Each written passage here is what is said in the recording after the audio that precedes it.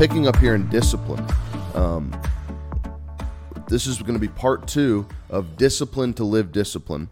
The quote that I gave to start us off, we started in Hebrews 12. We're going to read, Hebrews 12. We're going to read that here in just a second. But the quote the Lord spoke to me, not audibly, just in my spirit, was discipline is either given or it is implemented. So either you will be disciplined by somebody, or you will implement disciplines on your own within yourself. So I don't want to always be disciplined by somebody. I don't always want to be disciplined by God. God loves us and He raises us up, but it's not always Him having to discipline us. We should be developing a disciplined lifestyle. So let's read this out of Hebrews chapter 12, verse 3. For consider him that endured such a contradiction. Let's start in verse 2. I like the verse above it. Looking unto Jesus, the author and finisher of our faith, who for the joy that was set before him endured the cross, despising the shame, and is set down at the right hand of the throne of God. For consider him that endured such contradiction of sinners against himself, lest you be wearied and faint in your minds. Yet you have not resisted unto blood, striving against sin, and you have forgotten the exhortation which speaks unto you as unto children. My son, despise not thou the chastening of the Lord, nor faint when thou art rebuked of him. For whom the Lord loves, he chastens and scourges every son whom he received. If you endure chastening, God deals with you as a son, but what son in whom the Father chastens not? But if you are without chastening or chastisement, whereof all partakers, then they are bastards and not sons. So if you're not chastened by the Lord, rebuked and discipline put in place, you're not his son. You're not his child, son or daughter, if you're a woman, because those are the only two genders that are on the planet, just FYI. But if you're a son or you're a daughter, then you are chastened by the Lord, and you should receive that with gladness, because that will mature you and grow you up. But we shouldn't always have to be chastened by the Lord. He shouldn't have to be the one that disciplines us and gets us to a place where we have to be chastened all the time. We should start taking that responsibility onto ourselves. As it says here, looking unto Jesus, the author and finisher of our faith. Well, if he authored it and started it and he intends to finish it, we should finish it. We should finish what we start. So yesterday, just to recap for a split second, we talked about Acts, in the book of Acts, where Paul had a dramatic experience on the road to Damascus and was kicked off of his horse. He was made blind, and Jesus had to turn him around himself and say, Paul, you're going the wrong direction. Paul gives his life to the Lord and then begins serving Jesus for the rest of his life. But that encounter where he gets knocked off his horse, a bright light shines, Jesus speaks to him directly, his eyes go blind, he's got to have prayer by Ananias. All these things happen. This is a form of chastening, or of the Lord rebuking Paul because he was living contrary to the way he was supposed to be. And then we read through that from there. He was filled with the Spirit. He lived a disciplined life. And now you see that the 3/4 of the entire New Testament in our Bible was written by Paul the Apostle. So he lived this disciplined, very, very, very crucial life. And then in 1 Corinthians 9, let's recap this for a second. 1 Corinthians chapter 9. We may not get through everything today either. This may be a 3-parter or a 4-parter or whatever the case is, but that's fine with me. In 1 Corinthians chapter 9, we read in all the way down in verse 27, Paul says, well, let's read up in verse 26. Therefore I run thus not as with uncertainty, thus I fight not as one who beats the air or wastes time or does something to no avail. Verse 27, but I discipline my body and I bring it into subjection, lest when I preach to others, I myself should become disqualified. So Paul, after this major experience, he has learned to discipline his life. He lives very disciplined. He lives very radically for God, and has gotten to this point where he has become a severe Christian, a severe believer, and lived a very disciplined life. God wants the same thing for you. God wants the same thing for me. That's why Paul was writing this in his letter. It was intended to the Christian, to the believer, to live a certain way and to understand how he lived, so that we could replicate that in our own lives, to be severe, to be continual, and put effort in. So I want to read now out of 2 Timothy chapter 1. 2 Timothy chapter 1. I'll probably read out of the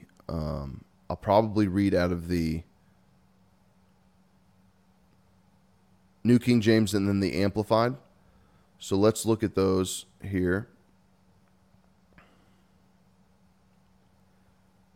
But we're definitely not going to get through everything I want to today. There's so much in this, and even today I wrote more down, got more revelation on some things. But let's turn into 2 Timothy chapter 1, verse 6. It says, "Therefore I remind you to stir up the gift of God which is in you through the laying on of my hands. For God has not given us a spirit of fear, but of power, of love, and of a sound mind." Let's read this out of the Amplified. This will help you. It'll amplify this and give you some good revelation. "That is why I would remind you to stir up, rekindle the embers of, fan the flame of, and keep burning the gracious gift of God, the inner fire that is in you by the means of laying on of my hands, with those of the elders at your ordination. For God did not give us a spirit of timidity or cowardice, of craven and cringing fawning fear, but he has given us a spirit of power and of love and of a calm, well-balanced mind and discipline and self-control." So this is what the developed, matured Christian becomes in the body of Christ when we have, but the Bible says to stir up or rekindle the embers of a fire. So this tells me, listen to this now, if we have to rekindle a fire that's within us, that we've received through the work of Jesus, through the baptism of the Holy Ghost, if we have to rekindle that fire, do you understand what rekindling a fire means? So, when you rekindle a fire, there are sparks, or there is a remembrance of something that used to be there within you. Take it in a very natural sense. If you're looking at a fire and you've got smoking embers or burning embers that are red hot coals, which is like if you're grilling, that's the ultimate place you want to get your grill to, is you want to light it, and then the embers, the coal that's within it, they light and they become, you set it ablaze, but then the embers become so hot they become fiery red, and that's what you use as a heat source to heat whatever's on your grill. That's the ultimate place. But with a grill, if you mess with those embers too much, they could start sparking and start causing too much heat, and then a fire can start to come, and that's not good for a grill. But for what Paul's speaking about, I'm just giving you a natural example so you can visualize embers and see what I'm seeing. What Paul's referring to here, he's saying rekindle those fires. So we want the fire burning. We don't want just smoking embers or red hot embers on the inside of us. Those should be burning inside of you. You should have a lit fire burning, a passionate, believe, and you don't stay that way. That fire, like I have this big green egg. It's in storage now, unfortunately, but it'll be out soon. We're moving into our new home very soon. I'll finally have a nice studio back, and nice dampened walls everything will sound better. All these wonderful things. Nevertheless, I have this egg. And it's this grill that it's made of, I want to say is it porcelain? And it's not porcelain on the inside, but it's like, they're made to get 900 degrees hot. Hot, not like a regular Weber grill or something that goes up to like 450 or 500 degrees. This thing will get hot, like 750, 800. up to 900 degrees. And I'm talking like less than 15 minutes. It just cranks. And that thing, if you don't watch it, it'll just, I mean, that thing will rip if you want to keep it at 400, you want to keep it at 500, 600 degrees, you got to baby it and watch it and, and nurse it and make sure it's doing the right things. But that thing will burn in it. When you light those embers, I mean, I'm talking within minutes, that thing is smoking and fire's coming out of it. And you got to really make sure you temper that thing so it doesn't get too out of control. We should be on fire for the things of God, but we have to nurse that. You have to continually put effort into it. You don't, well, Dylan, I'm not very passionate about the things of God, and I'm not very excited about going to church. That is not God's problem. That's your problem that you have to deal with and continually put the effort in to rekindle embers and fires on the inside of you, to spark the fire and the flame, not just have the embers that are burning here. I love the example in 2 Timothy in the Amplified that Paul says, "This is why I remind you to stir up or rekindle the embers, fan the flame, and keep burning with the gracious gift that God, the inner fire that is in you, on the inside of you." It's essential that we continue to keep that thing burning, but it doesn't. Here's what you have to understand: it doesn't keep burning just because it's there. Like the first time I ever smoked a pork shoulder on my grill, I used my green egg, and it's made to do that. It's made to stay at low temperatures and kind of smoke things out, because it's this particular type. It's slipping my mind what the type. It's if you know what a big green egg is, but it's made of this material that just gets so hot. I mean, you can't touch the thing. I mean, it gets really hot, but it's made to keep things inside of it and for long periods of time, 8, 10, 12 hours, and smoke it and just keep it consistently hot. But here's what I found out about my big green egg is that when something's on that grill and I'm cooking, and that when I cooked that pork shoulder, I had to babysit that sucker. I had to sit and watch it and make sure the temperature wasn't going over 250, wasn't going below 200. I had to make sure it was staying where it needed to stay, all these things, and make sure it stayed at the temperature I wanted it to stay at, or it would die out. It didn't get too hot, it would die out. And if I let it alone for too long, that temperature would start to drop. It would start to get below the point that I needed it to be at to go. But what was interesting is it would never go hotter. It would never just spike super high if I didn't pay attention to it. There were things I had to do to make it get hotter. There had to be more air involved in it. The vents had to get opened up. The same thing for your life. You will not just wake up passionate and excited about things every day. You have to rekindle that. This is one of the big reasons I started these devotionals. This is one of the reasons I continue in the devotionals, is because without this time, I can get dull.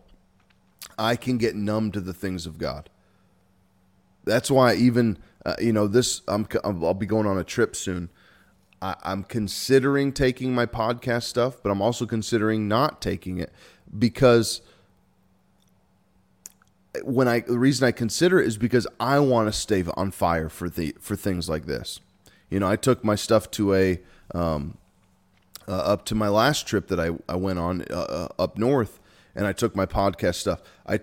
But I can get numb. I can get weak on the things of God. Just because God's done something great for you doesn't mean doesn't mean you become numb. You can't come numb to it. Why would Paul tell us rekindle that fire if it couldn't burn out? And so this is part of discipline to live discipline. You must maintain a continual effort in putting in these things to see something come out of it. It doesn't just happen automatically. You've got to put effort into those things. Let's look in Colossians. We're going to introduce this, but I probably won't get into all of it today.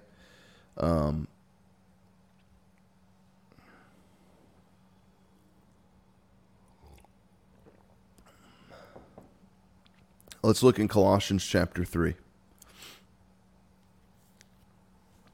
Colossians chapter 3, verse 2. Yep, we're going to have to part 3 this because I've got more scriptures down here that I'm not going to be able to get to today, but you don't want to miss these next couple things because I start to talk about the apostle Mark, the disciple Mark, and his experience with Paul and his cousin Barnabas, and what encounters they have. You don't want to miss that. You don't want to miss that. Great revelation that the Lord's given me on that. So, Colossians 3, verse 2 says, and set your minds, I'm reading out of the Amplified, and set your mind and keep them set on what is above. Let me read this out of the New King James. Let's go to the Amplified. I think I already gave it away. Set your mind on things above, not on things of the earth. For you died, and your life is hidden with Christ in God. Now, let's read that same verse out of the Amplified. And set your minds and keep them set on what is above, the higher things, not on things that are on the earth. For as far as the world is concerned, you have died, and your new real life is hidden with Christ in God. Well, if your life is hidden with Christ in God, why would we have to continually set our mind on the things of God? Because you're two different people. You have a spirit and a soul. You are a spirit and you have a soul. Your soul is attached to everything that you see, touch. We are part of our soul. There's nothing wrong with that. But what you have to learn is your soul is not redeemed like your spirit is. Your spirit's ready to go 24 hours a day, 7 days a week. But whichever one is stronger and dominates the other one is what's going to give you, or what is what's going to push you in that direction one way or another. So if your soul is more dominating than your spirit is, your soul is going to lead you to what the soul likes, what it touches and feels, sees, hears, all of those things. But if you force your soul to eat the things that the spirit likes, studying the Word of God, praying in the Holy Ghost, fellowshipping with God, attending church and enjoying church, and receiving from the things that you get from church, then your spirit will become nurtured and grow up and develop and will dominate and will dictate to your soul side what it should think, feel, and see. It's still going to have all the emotions and all the things that it does, but it will be tamed. It'll become tamed. So here's what happens. Set your mind and keep them set on what is above, on the higher things, not on the things that are on the earth.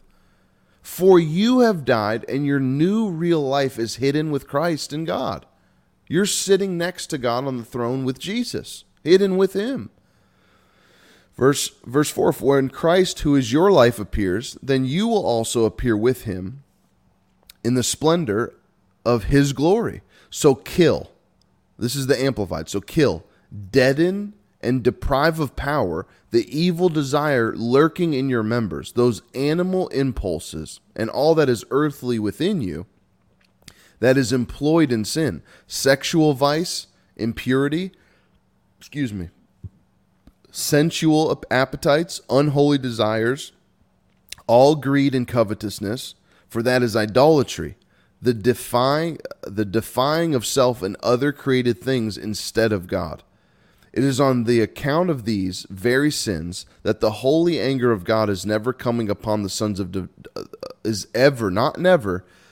the anger of God is always coming upon the sons of disobedience, those who are obstinately opposed to the divine will, among whom you also once walked when you were living in and addicted to such practices. So it's not just this, it's not just sexual vices or impurity. It's also greed and covetousness, because these are idolatry. When your focus is you, it doesn't mean you don't put effort into things that are about you. It means your focus isn't you. And that's where so many people can't balance themselves right. Is if they can't give everything, it all be about them, then then there's no compromise for them. It's either got to be all about them or not about them at all. It doesn't have to be that way. It can be balanced to where it is about you, but your focus is on God's things and where your life is hidden in Christ and your new responsibility as a new life that you have received, that you chose when you became a Christian. This stuff is good. Here's the thing. This is really, really good stuff. I wish I could continue on here, but we've got to wrap up. But promise me, make a promise to me. You'll come back for part 3 of Disciplined to Live Disciplined. Make a commitment to me. I know that these are early in the morning. I'm working on a lot of things here. I'm working on some things that I think you're really going to like. I wish I could read you this list right now, but I like having things completed and finished out before we go into them. But we have a lot of exciting things coming up. But promise me you'll come in for part 3 of these things. These are mighty, mighty principles of the Word of God. We must focus and live our life. What did he say? What did he say here? What did he say? What did he say? What did he say? Set our minds and keep our minds set on what is above. Set your minds on the things that are above. Can you have can you still do your day-to-day and put all the effort and necessity into what you've got to do to be successful and still have your mind set on the things above? 1,000%. That's what it's all about. But it takes a disciplined effort to continually do that, not just lackadaisical. Well, if I feel like it, I don't really feel like it today. Well, your emotions could get, your feelings can lead you different ways every single day. God's word is continual, there's foundational, and it doesn't lead you different ways every single day. It leads you one direction all the time. It's continual. It doesn't change. It doesn't waver back and forth. Your feelings do continually. My feelings do. You can't tame your feelings. What you can tame is how you listen, if you listen to your feelings or not. You can suppress those, but if you continue in the things of God and you continue in His step and keeping your mind on the things above, discipline will come. You're being disciplined, and God doesn't have to chasten you. You can discipline yourself and be a very disciplined, strict person. Well, I love you. This has been a great morning so far. I hope you've had a great day. You're having a great week. I love you so much. Thanks for tuning in this morning. As always, continue to pray for this ministry. We're going to have a breakthrough. I know we've been doing these morning devotionals, and we need to spark some new things, and I'm working on some new things. So just be patient and continue on with me, and let's be consistent in the things of God, keeping our mind on the things above. Hey, I love you so much. Thanks for joining. Be sure to share the post. Hit the like button while you're still here. Be sure to share it on your page. Take a screenshot of you watching or of the page and tag Get Up With God. It just gets our word out and gets the name up in the rankings so people that don't follow the page can see the page. Love you so much. Hey, be blessed today. Have a great day today, and I will talk to you soon. See you later. Bye-bye.